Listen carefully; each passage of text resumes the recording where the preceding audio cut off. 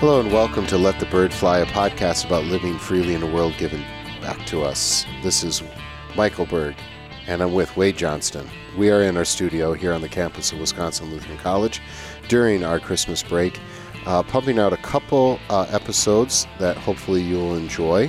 Our last episode was on the Sinclair Lewis book, It Can't Happen Here, written in 1935, about how as fascism was growing in Europe, Americans said, well, that can never happen here. And then in this dystopia is maybe not the right word, but in his dystopian novel, it does happen, right? And those are the warnings that he gives out in that book. And if you haven't listened to it, I thought it was a fun conversation. Our second book, which actually is going to have some parallels, although it's a completely different topic, is Tom Nichols' The Death of Expertise, The Campaign Against Established Knowledge and Why It Matters. And so unlike Sinclair Lewis, this is written in our modern day, 2016, I want to say, something like that.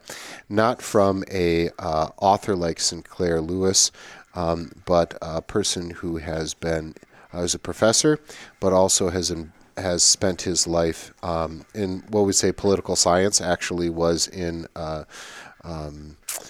an aide into the U.S. Senate. Foreign policy and international security affairs. And Tom Nichols, Sinclair Lewis would probably be left of center. I would guess that Tom Nichols would be right of center on certain That's things. the impression I got, yeah. And so, but there are some parallels, even though there's a time gap, there's a vocational gap, and maybe even a political gap between the two authors. There are a couple things that will cross over. So the death of expertise, that is going to be our topic for today. Just as a reminder, we are part of the 1517 podcast network. Please go to 1517.org. Do yourself a favor there. There's a bunch of stuff. They publish books. They have blogs. They have classes that you can take online for free. Classes from PhDs. Lectures on things like apologetics. And I think they have one on Galatians. Is that right? Yep. There's a lot of good stuff there. And if you feel the spirit to put your money where your heart is, you can certainly donate to 1517. They do a lot of great stuff as a nonprofit, and they've been good to us here at Let the Bird Fly. Please, if you're listening to us, we would, on a regular basis, please like us, share us, subscribe so that we can get more downloads, not for our ego, but so that we get higher up on the list on all these pod-catching kind of things, and we can have a bigger audience, because I think we and 1517 are a little bit unique. We're not trying to do the political right thing or the political left thing. We're not trying to do the chicken soup for your soul kind of thing. We're trying to ground ourselves in the gospel of Jesus Christ and the freedom that he affords for us for all eternity from sin and death, but also here as we live in the church militant, enjoying a world given back to us, but also being promoted in our vocations, whatever they are, to love our neighbor and to think with nuance, and it's fun. It's good stuff. And so, yeah, I mean, if you think that the conversations we have would be helpful for people who want to understand Christianity better, or maybe Christians who are struggling in their current setting, or they want to dig deeper into theology, or maybe they're getting burnt out on theology, and they go and they're Googling theology, or they're Googling even something that might come up like politics, history, whatever. We have a lot of keywords that we're able to plug into things.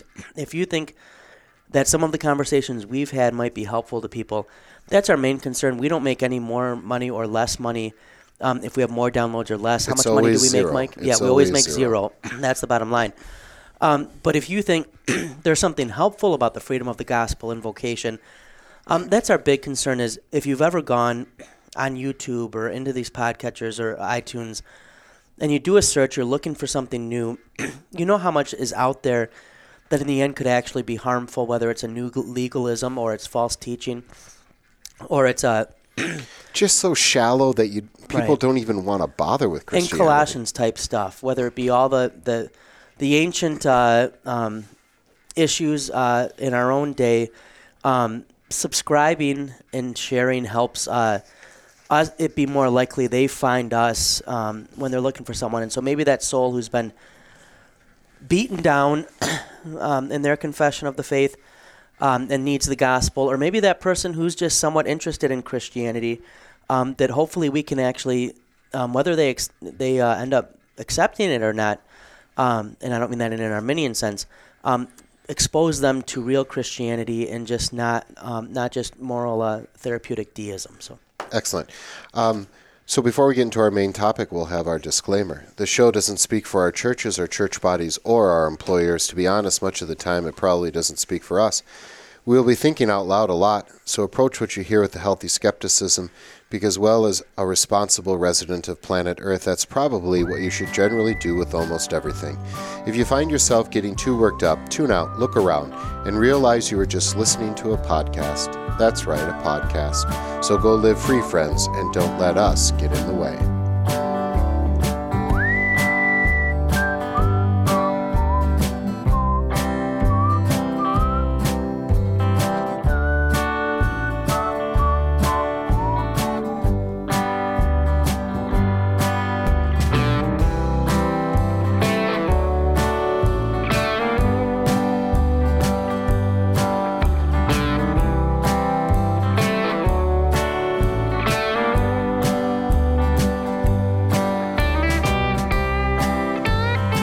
Us to our main topic. You might have noticed with the last episode it can't happen here and now with this episode on the death of expertise, we are skipping the free-for-all. We've mentioned previously we might do that sometimes. The free-for-all, to be honest, for us is the most fun when we have Ben or Peter here, or we have guests here in the studio. So we're going to jump right into the main topic. The thought is that might make for a shorter episode, but we found that's not always true. But it does at least give us a little more time to talk about the main topic. Our main topic today, then, is the book by Tom Nichols, The Death of Expertise, That Campaign Against Established Knowledge and Why It Matters. And a little background of why we're looking at this book. Mike and I are both reading it because of a committee we're on at the college, but it's a book I had suggested that we read a while back. It's a book that I used for my New Christ and Culture course at the college this semester. How'd your students like his rant? Surprisingly, it was actually on current college. It was students. A lot of students said it was their favorite book, Good. Which surprised me because he does kind of take it to colleges and college students somewhat hard in one chapter.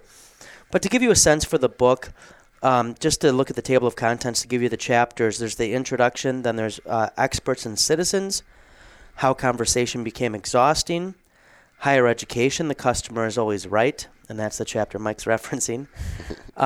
4 is let me Google that for you, how unlimited information is making us dumber. 5 is the new journalism and lots of it. 6, when the experts are wrong. And then finally the conclusion, experts in democracy. And to give just a general sense for the book, I would say there's 2 key arguments throughout the book. The first is that, I don't want to generalize, but I think we can somewhat fairly say almost everyone thinks they're an expert in 2019. We have Google, we have WebMD, we have Wikipedia, we have YouTube videos. You want to fix something, you're going to go on YouTube instead of hiring the plumber. And as I've learned sometimes in the past, that's not the best move. I respect the vocation of a plumber. Right. And then the flip side of that is that experts actually have a responsibility to the public. The second prong of his argument then would be experts have withdrawn a little bit into their specializations and into the ivory tower so that we don't have, as we used to have more so in the past, public intellectuals who are engaging the public in meaningful, so not necessarily entirely dumbed down, but in meaningful and yet accessible to the academic laity forms and ways to help bolster democracy. And democracy is really what undergirds the whole book. If we're going to be a functional democracy, he sees a need first for all of us to recognize our own limitations. Even experts are not experts in everything. This is why when you go to the hospital, the orthopedic doctor isn't doing everything at the hospital. because the orthopedic doctor knows bones. The same as the internalist is not going to do dermatology. So the need for all of us to recognize our limitations so that we will seek out experts on important topics. And then secondly, in a democracy, if we're going to be well-informed, we need experts who are using their gifts. And these gifts are oftentimes gifts that were cultivated with the support of the public, right? When we think of university systems in America, public universities are public supported. And historically, these universities did research, and they did produce things for the public that were meaningful. And so that the expert as well is going to not just retreat and write for journals that 20 other people will read. And let's be honest, that's a sad truth when you get to many specializations. But actively engage with the public as well.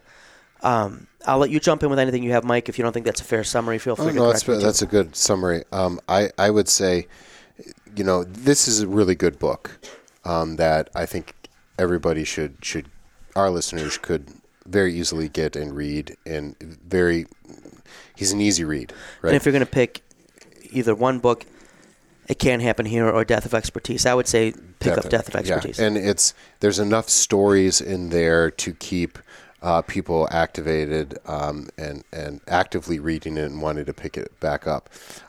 It's going to be a rant a little bit, and he does. And students did point that out. Yeah. And he does even in, I think, the forward to the paperback. I see you have the hard copy of the paperback. I don't know if this was the same edition or not, but no, I'm guessing you have this is as an intro, not a forward. Yeah, so I think the preface to the paperback edition, he admits, listen, this is a little bit of an old man, get off my lawn kind of thing.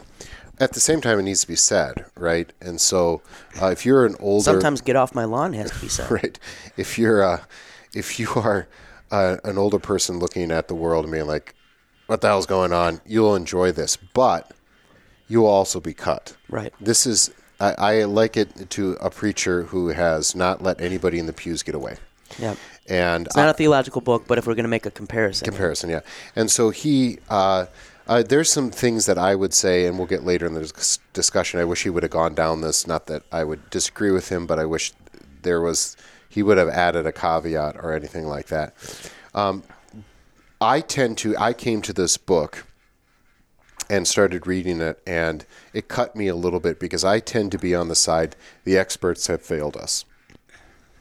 And I do realize that there's a group of people out there who, as a pastor, as a teacher, the student, the parishioner, has no time to listen to you even though you know.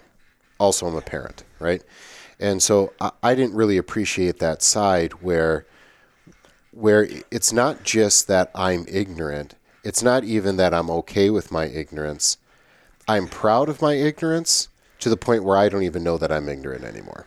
And that's a problem for society. Yeah. And this book doesn't address the church, but I think it's an interesting book for even as we consider the church as well, because the church in many ways can fail to appreciate its experts, and its experts can get frustrated and not address the church as much as they could. Anyone who can come out of... And yet the so-called experts can say some pretty stupid things. Yeah. Right. Anyone who has come out of Synodical Conference Lutheranism knows that we have our own anti-intellectual phases of history. And not all of them ones that I would entirely fault us for. There were times in our own Wisconsin Synod history where some of the theological liberalism did come from people who had gone and done PhDs or gone and done them in Europe. So that for a while there was a skepticism of a PhD. With Missouri, with the Battle for the Bible, I think we saw a similar thing. But those of us who are pastors have had experiences where our lay people, without even blushing, will be ready to tell us all about Christianity without an appreciation at all for the education that has gone into being a pastor historically in Lutheranism. This is 8 years of education, sometimes 12. That being said, we also have pastors are probably all guilty of trying to fall back on our credentials before and not meaningfully engage the laity, rather than using our expertise to give them solid food. Sometimes we've simply fallen back on our call sheet and our diplomas. And so I think we, and laity most have had the experience of pontificating when they ought not, but also of being shut down at some point. So I think even in the church, we can identify with this. And so I think it's helpful for the Christian can make his or her own applications. Yeah, and for the church, it could be very egalitarian. Everybody, the pastor is just the guy we choose to do that because somebody's got to be in charge. And that's just so foreign to the Bible and to Lutheran theology. Sola Scriptura does not mean we're all experts. We read the Bible with the church historical. And, I mean, the early Lutherans right away are starting to prepare people to be educated clergymen. Yeah. So it's very American is what it is. I mean, we conflate the two a lot, where we go, this is Lutheran conservative Christianity. You go, no, that's actually just flat out American. And we need to be able to distinguish the two. I think it's very vocational too. Writing some stuff on vocation and make the point that everybody can talk shop. I don't care what you do. Yep. I don't care. It could be the lowest job in the world that everybody else thinks is just the uneducated masses. That's the only thing that they can do. They can talk shop, and they are an expertise in their field. And I really like what you brought up about the early Reformation too. Is there was a responsibility for the princes, there was a responsibility for the theologians, and all of those were public figures. All of those had a responsibility to everybody, and that's not really the neighbor aspect is not really being played out perhaps today as it should be. That an expert is to, if they're going to put something out, you better darn well have thought about this, and to lift up the masses rather than talk down upon them. And when you talk down upon them, there is going to be a distrust. There's going to be, as we talked about in our previous podcast, maybe even a settling of scores, a bad populism kind of thought. And the elites, Nichols talks a lot about that, the just those elites, and so that I can dismiss them. And I think that can be very, very, very conservative. I think both you and I grew up in, lower middle class family situations, going through similar school situations where it was cool to be dumb. It was cool to be low class. It was cool to, that's a regular guy you'd have a beer with. And you, in your own way of self-justifying yourself, you would like to be the expert and the elite, but because you can't get there, you bring down the expert and elite as stupid. But there can be also from a more liberal point of view, the attack on truth and on knowledge can lead to, I'm just kind of my own libertine kind of, I just find out my own truth, and I end up saying, I'm going to pinpoint, it leads to a sort of nihilism. Yeah, and I'm going to get there, I'm going to go find the doctor that's going to tell me this, or I'm going to find the philosopher that is going to lead to my conclusion. I want to fight against the elites, the male, white, conservative, church, government, business, all that kind of stuff. And the liberal, feminist. Right. This is socialist. This kind of sin, and this is not exclusive to one party or the other. And you see constant bad philosophy, constant bad science. He goes after the anti-vaxxers over and over again as the prime example for, we don't want to listen to the elite and to the experts, and we don't think we have to. And if they disagree with us, then the trump card in the argument is you're just an elitist and an expert, and you don't know actually what you're talking about because you're not a regular person. And I do think something you brought out, Mike, that I just want to hit on a little bit more that's valuable is that expertise is not limited to academia. I mean, I think this is something that we get wrong often. As someone who would consider himself fairly well educated, no, I didn't go to an Ivy League school at any point, but 3 master's degrees and a joint PhD, which means I had to do my grad work at 2 schools. I feel like I've been exposed to, doing interdisciplinary work, I've been exposed to a fair amount. But I've been exposed to a fair amount of stuff within academia. I will tell you, I find myself all the time feeling lost in conversations with experts, whether that be the plumber, who's going to have to fix my kitchen sink for me at some point, the mechanic, when I go in and I say my car is making a noise, and then I sound like when you were a kid and you'd pull that string on that thing and says, a cow says moo. And I'd be like, my car says... It's kind of like that. Or whether it be outside my field, even in academia. Every field has its own language. When I go to the doctor and the doctor says, oh, it's this, and I don't want to say, I have no idea what that is. I mean, for the longest time, I've always mixed up benign and malignant. And I would have members who say, oh, the test came back and it's benign. And I think they expected me to be like all excited. But I was like, I didn't really know which was which, so I was waiting to see their reaction before I was like, oh, okay, good. Now, that one's embarrassing because you should just look at the beginning of the word, good or bad. I know, but it just gets me. But think of your own vocations and what you do. There are things you're expert in. There are things in my house that I'm expert in or my wife is expert in.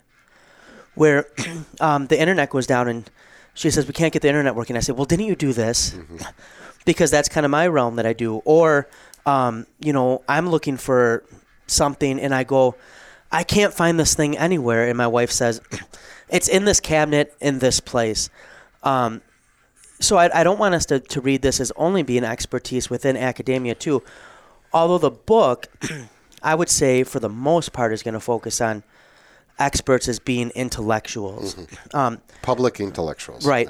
Yeah. Or people who are intellectuals that he thinks should be more public intellectuals. And I will say that something that comes out for me in the book, when I think about it through a theological lens, is really the intellectual who doesn't want to be a public intellectual really doesn't appreciate his own field. Yeah. Right? Really doesn't see the value in what she or he does. Because if you do, you would want the public to have a deeper understanding of that. Yeah. If that makes sense. And maybe just to give some color, and to go to the anti-vaxxer thing real quick, he will say part of the problem with that too is not only that people have spread fake news or misinformation, but that oftentimes with things like vaccines or others, the medical community might just say, okay, this is what we do now, but when you don't explain it and make your case in a publicly accessible way, you do leave people to worry about things. Yeah, and maybe just to give some color into what we're talking about, he'll talk about, you go to a coffee shop, he didn't use this example, but you go to a coffee shop and somebody's going to be pontificating about the Ukraine.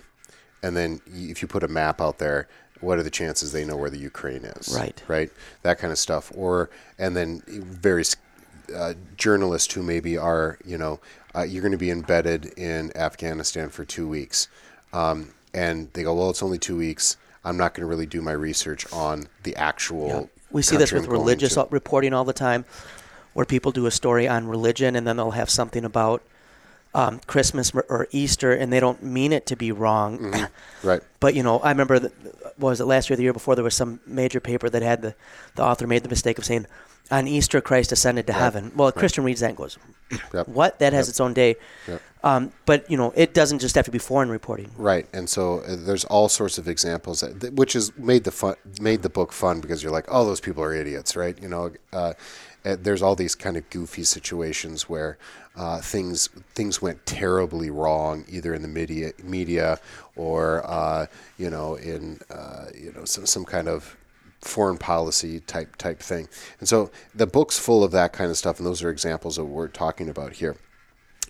He does go after, okay, here's technology, you are getting more information, but not necessarily true, and the more information you get, the information you know less. And he rightly pointed out this is nothing new. I mean, I constantly go back. I think it was Plato who worried about the printed book, right? Because you're not going to memorize stuff anymore. A lot of the early Greek philosophers. Yeah. So more information, whether it be through radio, whether it be through television, whether it be through whatever, is going to mean you know the information you know less and less. And then you're not then you have your ability is lessened to be discerning about the information that comes your way.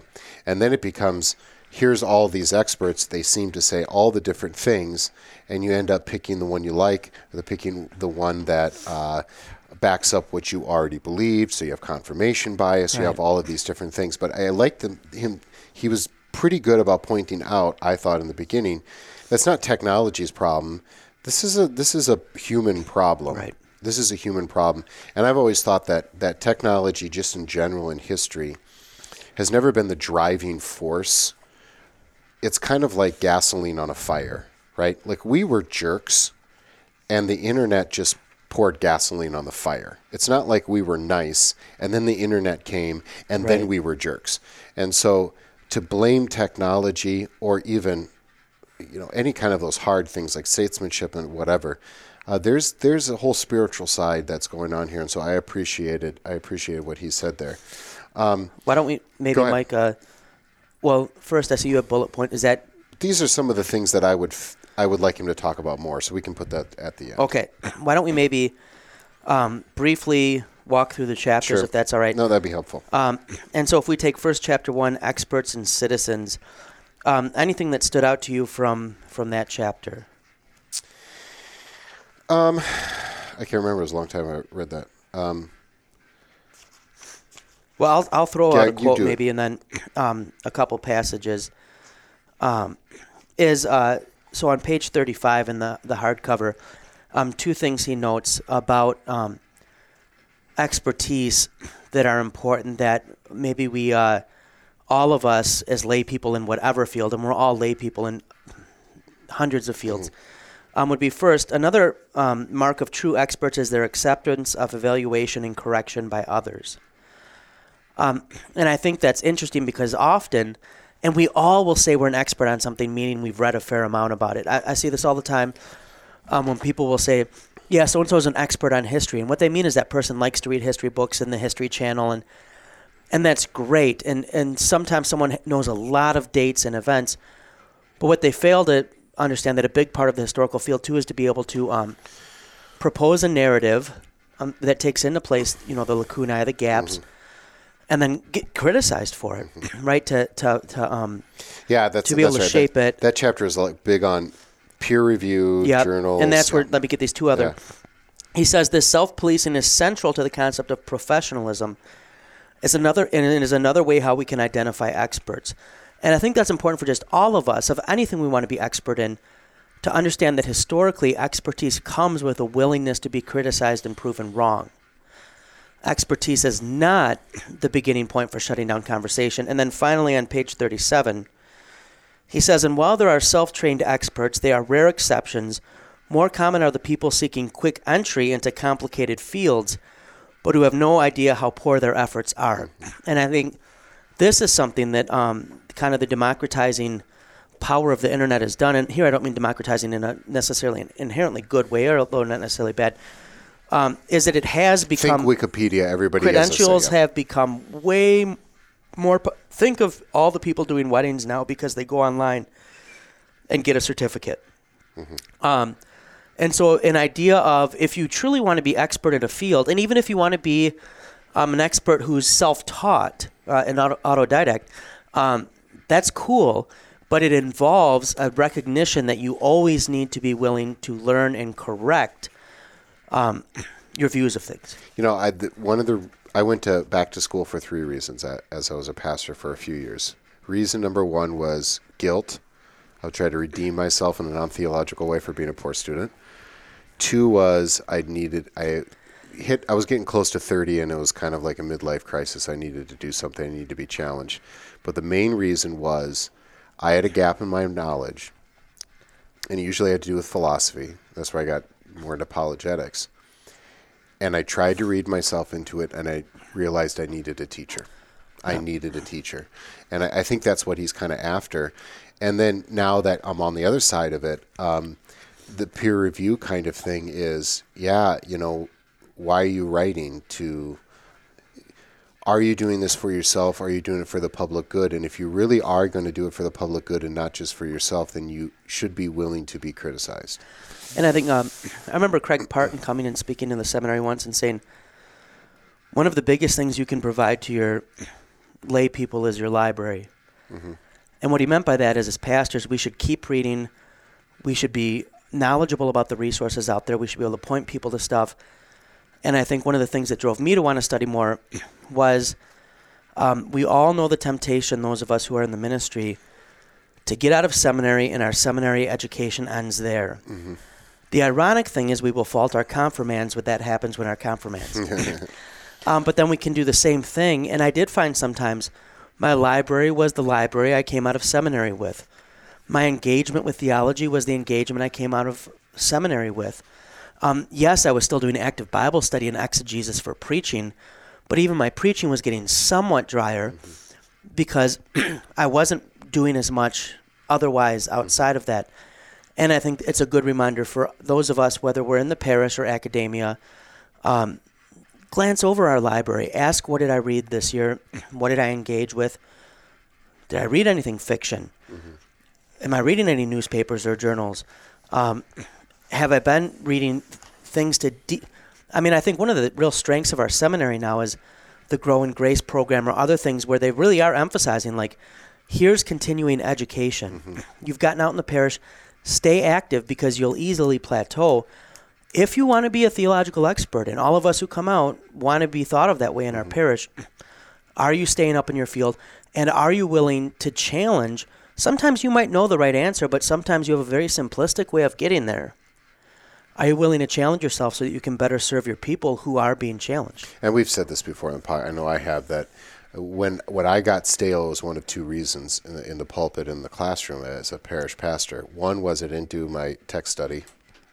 The other one is I realized that I hadn't read any poetry, a novel, a newspaper, or whatever. That makes you dull. That is what makes you dull and uninformed, and you'll lose your own passion. And then you're in a bad cycle when your people don't have passion, you don't have passion, and this is when churches start to go crumble, crumble, crumble. And it's not because of you didn't have the latest program or whatever. It's because you didn't have the passion for hard work, and hard work and passion are the two things that can overcome quite a few deficiencies. And if your people don't feel like pastor is the one you can go to for a meaty and helpful answer, they're going to go somewhere else. And I've heard that more and more now from laity who, going around to different churches and doing Bible classes has been fun for me. And they kind of say, like, it's getting better. Our Bible classes overall the last whatever years have been getting better. And that's what I hear too. Because it used to be just, when we were taught, we're like, make sure you don't, this is egalitarian. Don't make sure they think that you're smarter than them. Make sure don't lose them. Don't be confusing. Try to simplify it. And the average thoughtful Christians be like, I don't want to waste my time on this, And certainly the skeptic's not going to be impressed when when this robust, beautiful Christian worldview is down to a very kind of cheesy, corny message. And so for the church, this I think this is really important, I think, Anyway, the next chapter is more personal, kind of like, this is confirmation bias, this is your stereotypes, your generalizations. You want to comment on that? Well, I think here, because you've mentioned it a couple times, why don't you take up, Mike, if you don't mind, what is confirmation bias? And I think it's one of the probably top 5 themes that runs throughout the book. What is confirmation bias, and why does he see it as being so dangerous? And we're all guilty of it, right? So I look at... It's like original sin. Yeah. You see a news item or an opinion in a newspaper or whatever, and you are going to say, you're going to twist that in your own mind to be evidence for your conclusion that you've already made, an a priori conclusion. So I think this is dangerous in two ways, or at least it gets played out in two ways. One is I take something, a news event, and I'll give these examples at Kavanaugh hearing with Dr. Ford and for Kavanaugh to be the Supreme Court justice, and talking to people, and I would listen to something, and I listened it through my experience, and I said, that's terrible, and here's why. And then the next person can come and say, that's terrible for a completely different reason. And I looked at that person, and here's why it gets played out and why it's so dangerous. And I looked at that person, and I said, that person has confirmation bias. Therefore, they are not a person that I should listen to anymore. So first of all, I do it to myself, where I say, yeah, obviously this is exactly the way it should be. This is evidence for my a priori conviction. And then I turn it around and I say that person's whole intellectual life, that everything that they have said, everything that they have did, everything they did is totally tainted by a confirmation bias. They are unable to see clearly, right? And so I think that's the two ways where it becomes super, super dangerous. And I think, and we won't get too much into this now because it'll come up in a later chapter, but one of the things that plays along with that then is we now ourselves with new media and the internet can find all sorts of things to confirm our positions and all sorts of people to confirm them.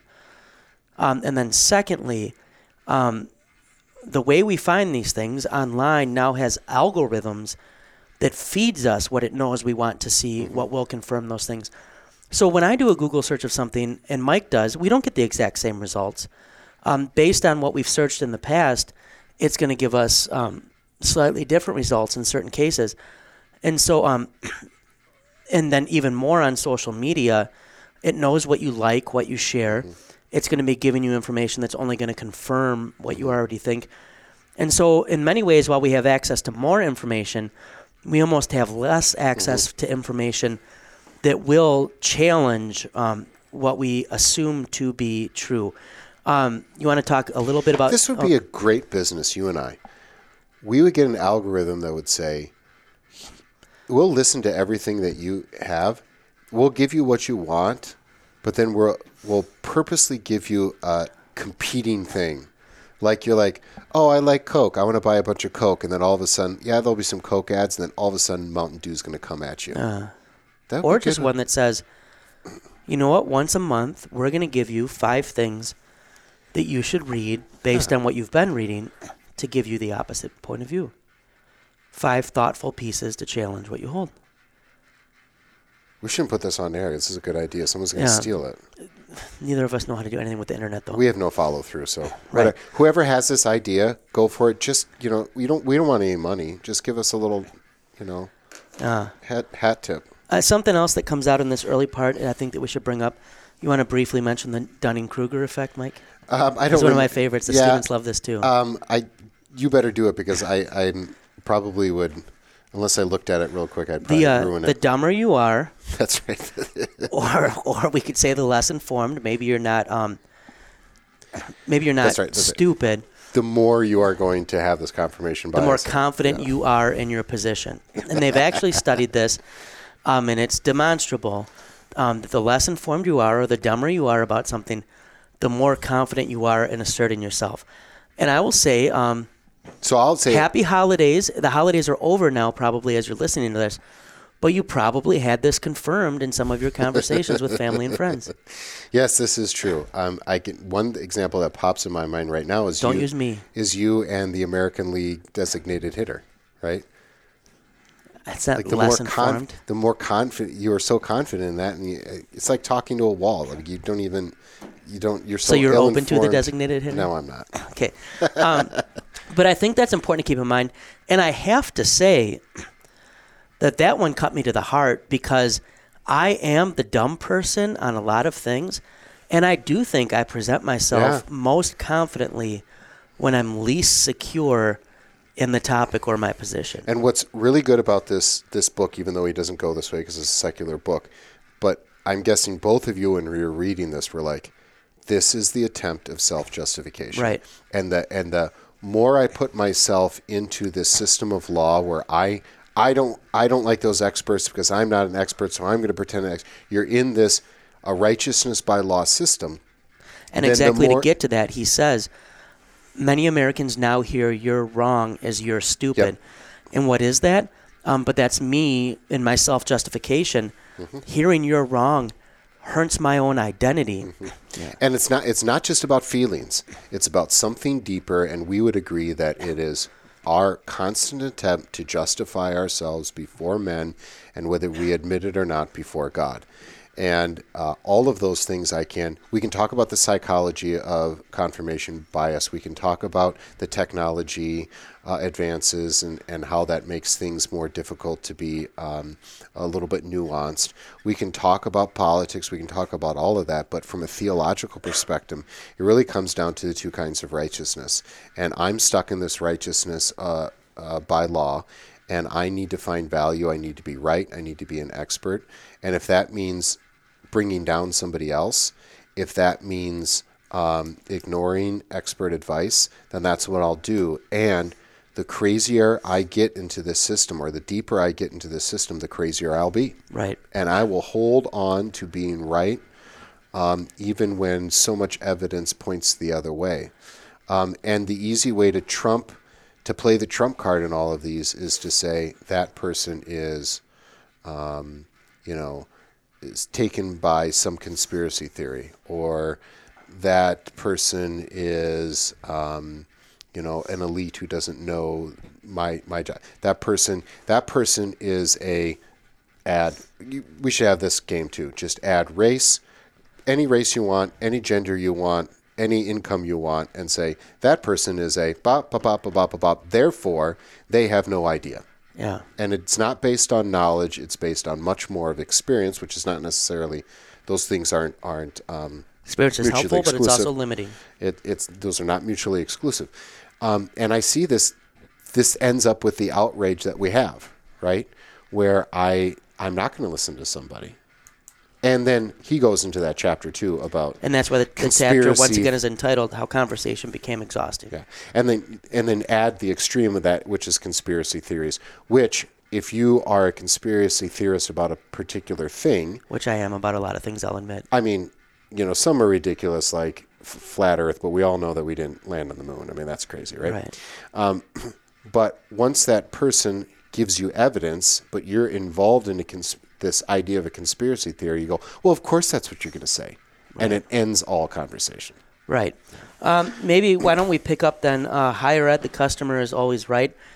Since you asked right away what my students thought of it and seemed a little surprised that they liked it, why don't you introduce us to that chapter a little bit, Mike, and why you thought students might not like it. So Tom Nichols is, had been an aide in the U.S. Senate, is an expert.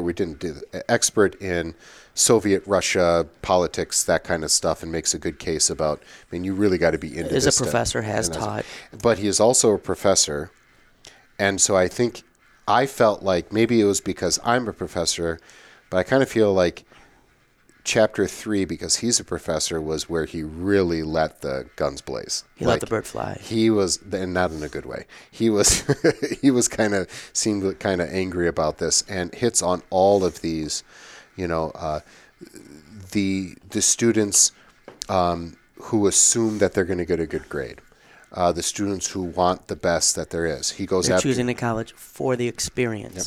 He's going after the administrators for allowing this to happen. Businessmen running an educational system. Which anyone running a college today knows. A good way to go out of business is to not try to market yourself well. Yep. And they're stuck in this system. To just say we're a good education is not enough anymore. Good. And it's one of those things, this is the game, and so I don't blame them. At the same time, we let this happen. He'll also go after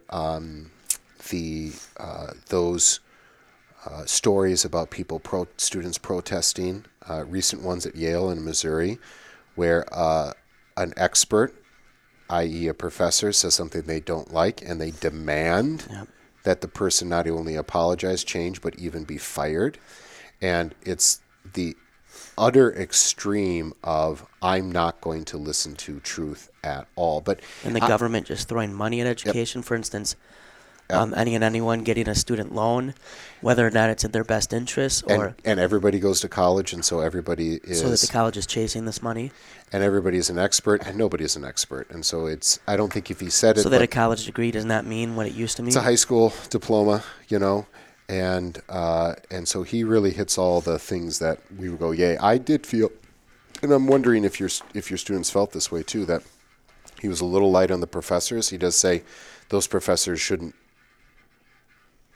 sneak away. I mean, they are public. They should be out there fighting. They should be fighting for the truth. No, he seems to have sympathy with the professors. Yeah, he definitely has a little bit more sympathy for professors, more than I thought maybe he should have, because there are some silly things that professors say, and there are professors who incite this kind of, hey, whatever you want to say is going to be truth, instead of actually, teaching something. So I'd be interested to see to hear from you what your students thought about this. No, I think the students received it a lot better than I thought they would, and I think that they saw the same as we read the technology book, and a lot of students said after, I turned on my phone that track hours of usage. Mm-hmm. And I went, what am I doing on the phone for 7 hours a day? And then I said, don't worry, I won't turn mine on because I'm afraid of the same thing. I'm at 10. Right. But I do think a lot of them recognized how colleges were marketed to them, what they looked for in a college, what college tours tend to focus on, and also just in their college experience. Part of it is we've had a very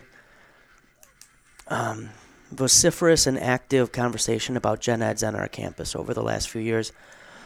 We had a new gen ed. General education credits. Yeah, outside of your major. It myself. Yeah, outside of your major. And I think we have a pretty good one that came through.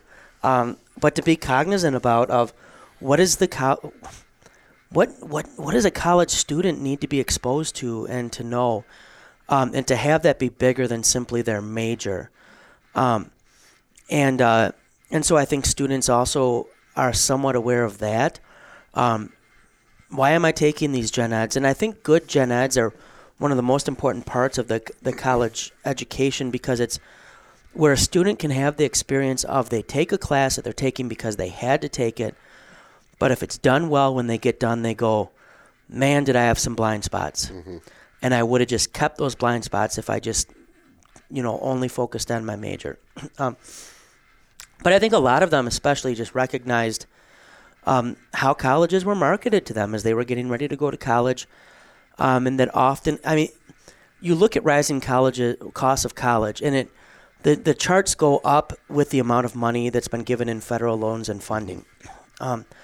The more money that's been thrown at students to go to college, the more expensive it's gotten. Why? Because they've become consumers and they want the experience. So you need the big rec center, you need a Starbucks on campus, all these you don't have dorms, you have apartments or whatever. You don't have a cafeteria, you have whatever.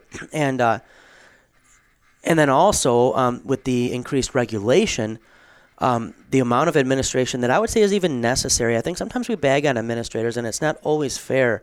They're probably more they're more understaffed than we are. Right. The amount of stuff that they have to keep up on and report on is insane.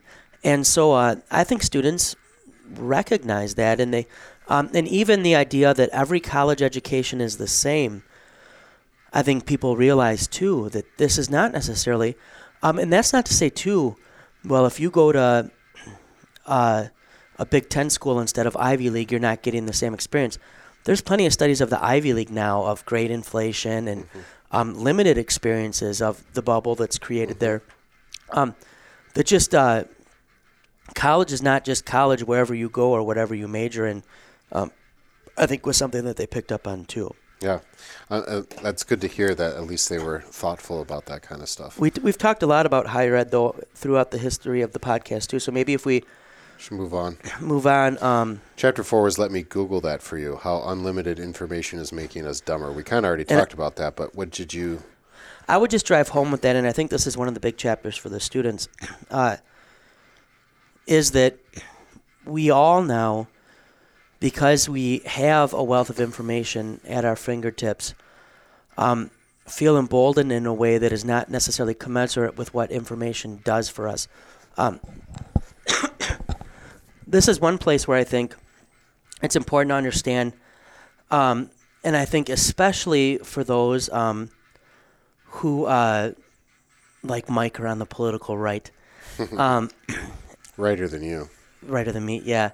There's we have a Republican senator from Wisconsin who has actually said, sorry, Peter likes to edit out the coughs, that we could do away with a lot of college and just have people watch documentaries. Mm-hmm. We sometimes conflate information with knowledge. Information is not knowledge. Wisdom is not knowledge. It's what you can do with it, right? How you can process it. And in some ways, we're so overwhelmed with information in our day that we are unable to actually use it well to construct meaningful narratives, to analyze information. And I think that's a big part that comes out. But most of us have had the experience, too, of you're not feeling well. You go on WebMD. Mm-hmm. You go into the doctor, and what do? You basically tell him what's wrong with you, right? You've already got the diagnosis. Mm-hmm.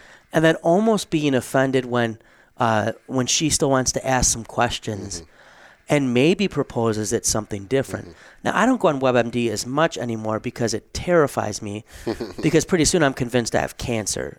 Because almost anything can be a symptom of cancer.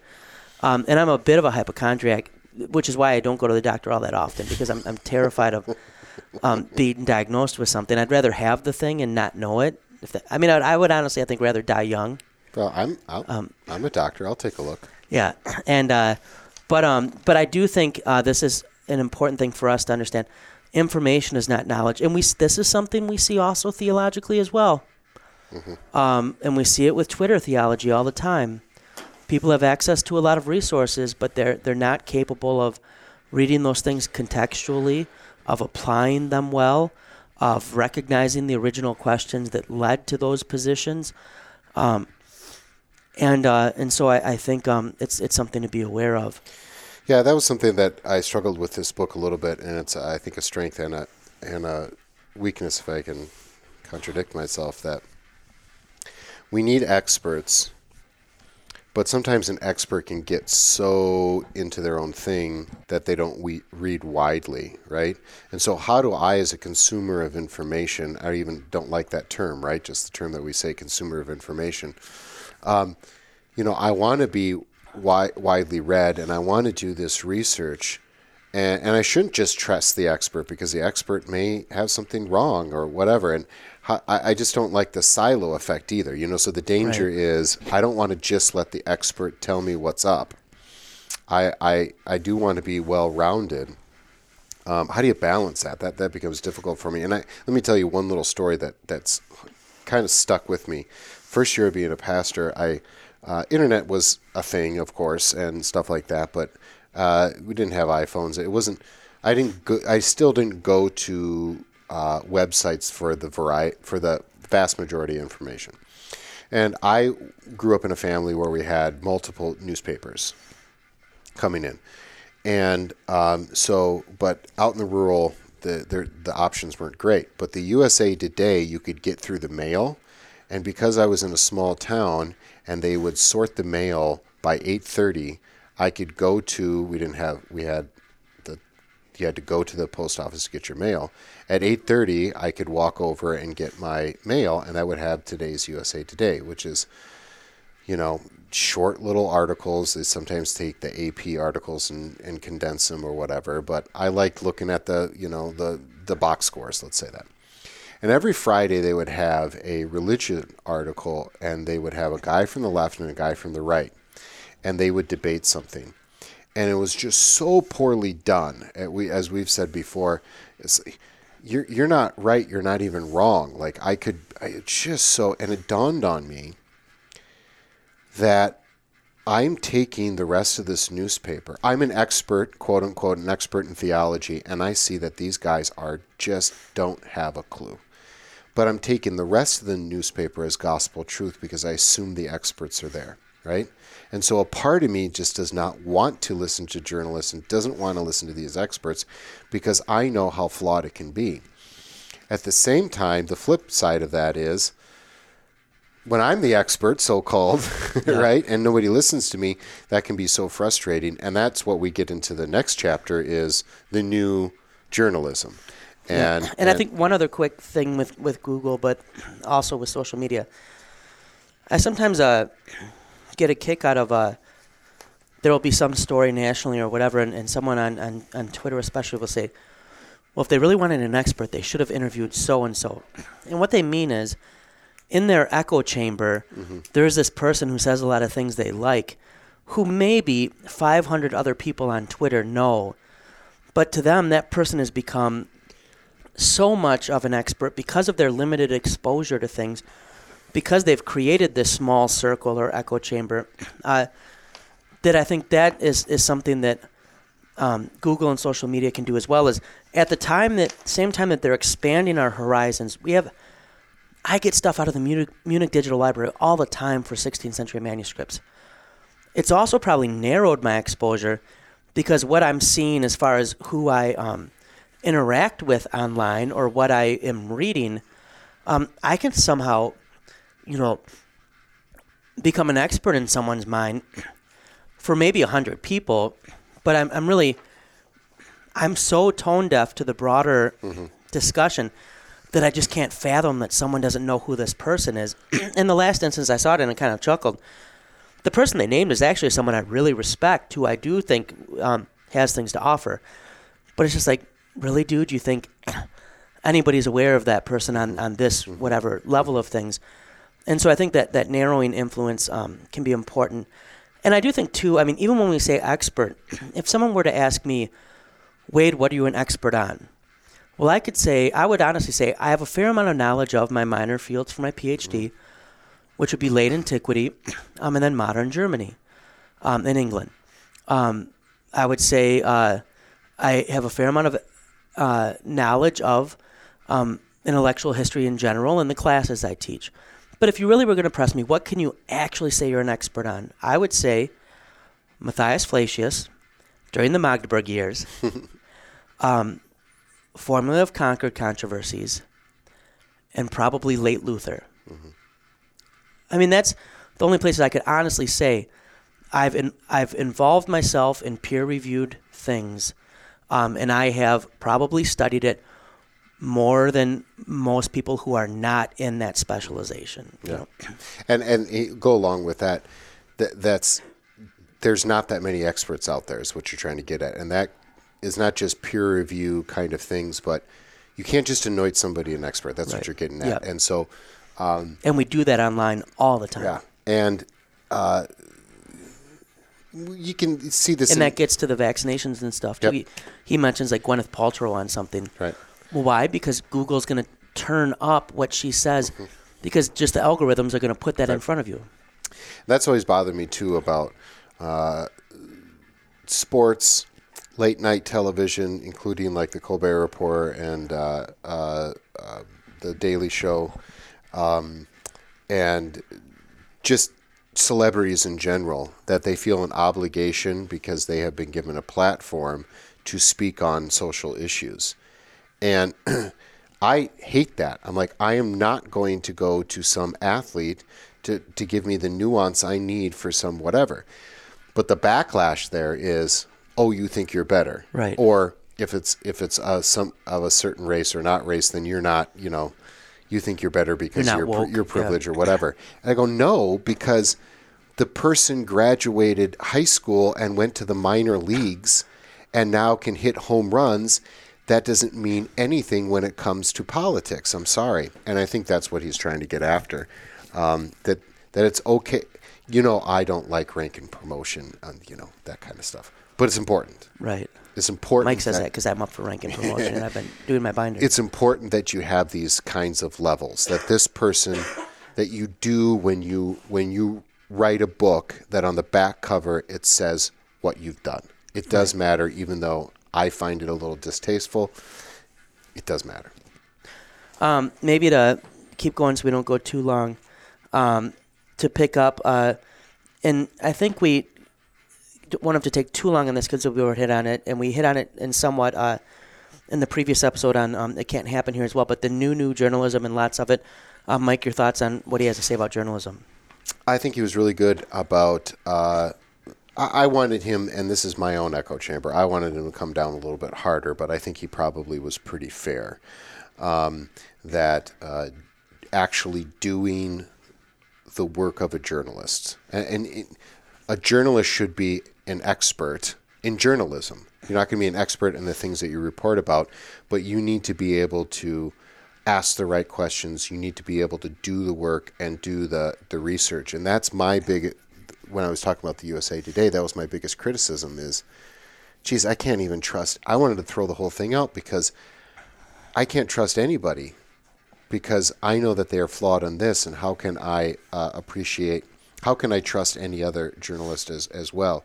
I did kind of like the idea, too, that I think it was in this book that he mentioned, you actually don't need to, be this celebrity personality kind of journalist. He kind of almost favored one that high school diploma, you just ask the questions. Yeah. And, that was it almost was counterintuitive to his whole purpose of his book. A journalist should be an expert in journalism.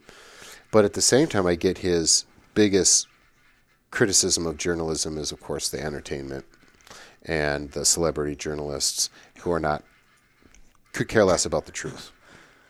And here we read this book in Craze and Culture right after we read World Without Mind, which in my mind is a phenomenal book. I really like that book, and I highly recommend it. And World Without Mind unpacks that a lot more. I would say if you're interested in this book, a couple other good books to read would be The Shallows, and then World Without Mind, and then Team Human are ones that I read this summer that I really enjoyed as well. But World Without Mind is phenomenal on journalism and what's happened with that. So I would point people there if they maybe want more. Maybe, Mike, the last chapter, when the experts are wrong, and maybe here we can hit a little bit on the responsibilities of experts. And we all have seen experts. I don't know if I can eat eggs or not, right? And he talks about eggs. Are eggs bad for me? Are they good for me? But I think this goes back to experts being peer-reviewed and being challenged. What were your takeaways, if any, from the experts? Well, you know that I am always going to see things through a vocational lens, and that there's a vocation of journalists, there's a vocation of experts, and your neighbor is primary focus. And so you're not trying to get likes, you're not trying to get clicks, you're trying to do that. And I wish he was maybe a little bit harder on the experts, because I think that the responsibility is weighty. Especially for journalists. And so, but I think he was fair to say, to point out some stories about how experts can be wrong. And when you do have such a responsibility, things can go very, very poorly in a society when the experts get something very, very wrong. And it's more than just, eggs. Although I'm sure there are some chicken farmers that took an economic hit, Right. I mean, but even though they're saying, to the best of our knowledge right now, this is the case. I mean, when we were in high school and playing sports, I'm guessing it was the same for you. Before a game, we were told to carb up. Yeah. And carbs were the thing. If you were in athletics, you were carbing all the time. Yeah. And now it's like protein and protein good, carbs bad. Yeah. But that was what was accessible at the time in carefully done studies. And I think, but experts do have to own it when it turns out it's wrong. He touched on this a little bit, but I wish this would be it. When an expert says something and it gets down to your Facebook feed, CNN, even the New York Times, it has been through a vetting process, which is very, very important for journalists. They need to vet the process, and the open internet, I shouldn't use that term, but the access to all this information via the internet. Well, and the internet, to be fair, is not always open. The internet experience in China or Russia is different than in America. But there's no vetting process of a journalist to tell us this is important, this is not. So I think it does fall on the journalist's point of view or on their table as much as it does the experts. And here's where I'm after. An expert says, like you said, this is our best available information. But when it comes down to you and I, it says science, as if science was a person. Science says this is now solved. And that's not fair to the experts. Right. On the other hand, the experts need to push that a little bit. They need to go in and they need to say, you were wrong about this. And I hate to say it, but I'd kind of like to see more libel lawsuits. Honestly, I'd like to see that there would be a curbing of journalists, not because I want them to be Christian, conservative, whatever, but because their job is just so darn important, and I don't think they're doing their job very well. At the same time, it is on the citizens' desk to turn off the noise. And reward good journalism and punish bad. Yeah, I mean, by what you subscribe to. Yeah, and we've said this before, advice.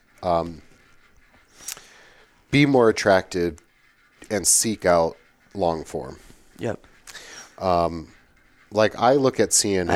I can't estimate, or I can't overestimate that. I think it's so important. I'll click on CNN every day. Why? I just want to see a string of headlines just to make sure that I knew somebody got bombed or this thing went through. Very rarely read the articles. Because they're just not that good, and they're not that thoughtful, and it's not because they're liberal. It's just that's the way it is, and so you got to find ones, even if you disagree with them, that are going to have long form. And that's what I personally, my favorite right now is the Atlantic. Yeah. And a lot of this again is vocational. Do your job. Yep. Do your stinking job. And the one thing that I wish he would have tackled but didn't, and this would be my main criticism. Experts also lobby. And wish they often have to, because experts are often supported through public funding. And we very easily say, oh, it's the lobbyist culture and all the No, you need politicians, and he makes this point. You need to have lobbyists so the politicians can listen to the experts and stuff. But what he didn't do is, I think, balance that out to say, who's paying these lobbyists? What is their motives and stuff? And I don't know if he would have then called me a conspiracy theorist, but I think he would have done well to not necessarily a whole nother chapter, but to say there's some at fault here with the experts, and I would. Well, and how do experts separate their own economic viability, real concerns for research grants and stuff like that? And that's where I think from acting in self-interest and how they do lobby. Yeah, and I think this is where journalists have largely dropped the ball here, and I think that's unfortunate. Any closing thoughts, or otherwise we're probably a little over time? Yep, I think we're over time, so why don't you just close this out? Well, overall, I think a helpful book. I would highly recommend reading it. I think it's one, as Mike said, that has something to kind of indict each of us, but I think also things to help broaden our horizon. So if you're looking to pick up a book to read, I would recommend The Death of Expertise. Hopefully we've summarized it fairly as we've gone through it. But in the meanwhile, as you process information, as you seek to be a good citizen in a democratic republic, know that the expert has come, the very word himself, to free us from attempts at self-justification that might shut us off from other information or our neighbor, to lead us to know that there is infinitely more to be learned than we can ever learn. We have a God who transcends all understanding, and the peace does. And so go forth in the confidence that all that is necessary to make who you are, and to give you enough has been done. And for the good of your neighbor, let the bird fly. Every evening when the sun goes down, get to my party and I begin to cry. I don't care what the people are thinking. I'm not drunk, I'm just a drinker. I set 'em up, another round. I set 'em up, another round. I set 'em up, another round. One more round won't get me down.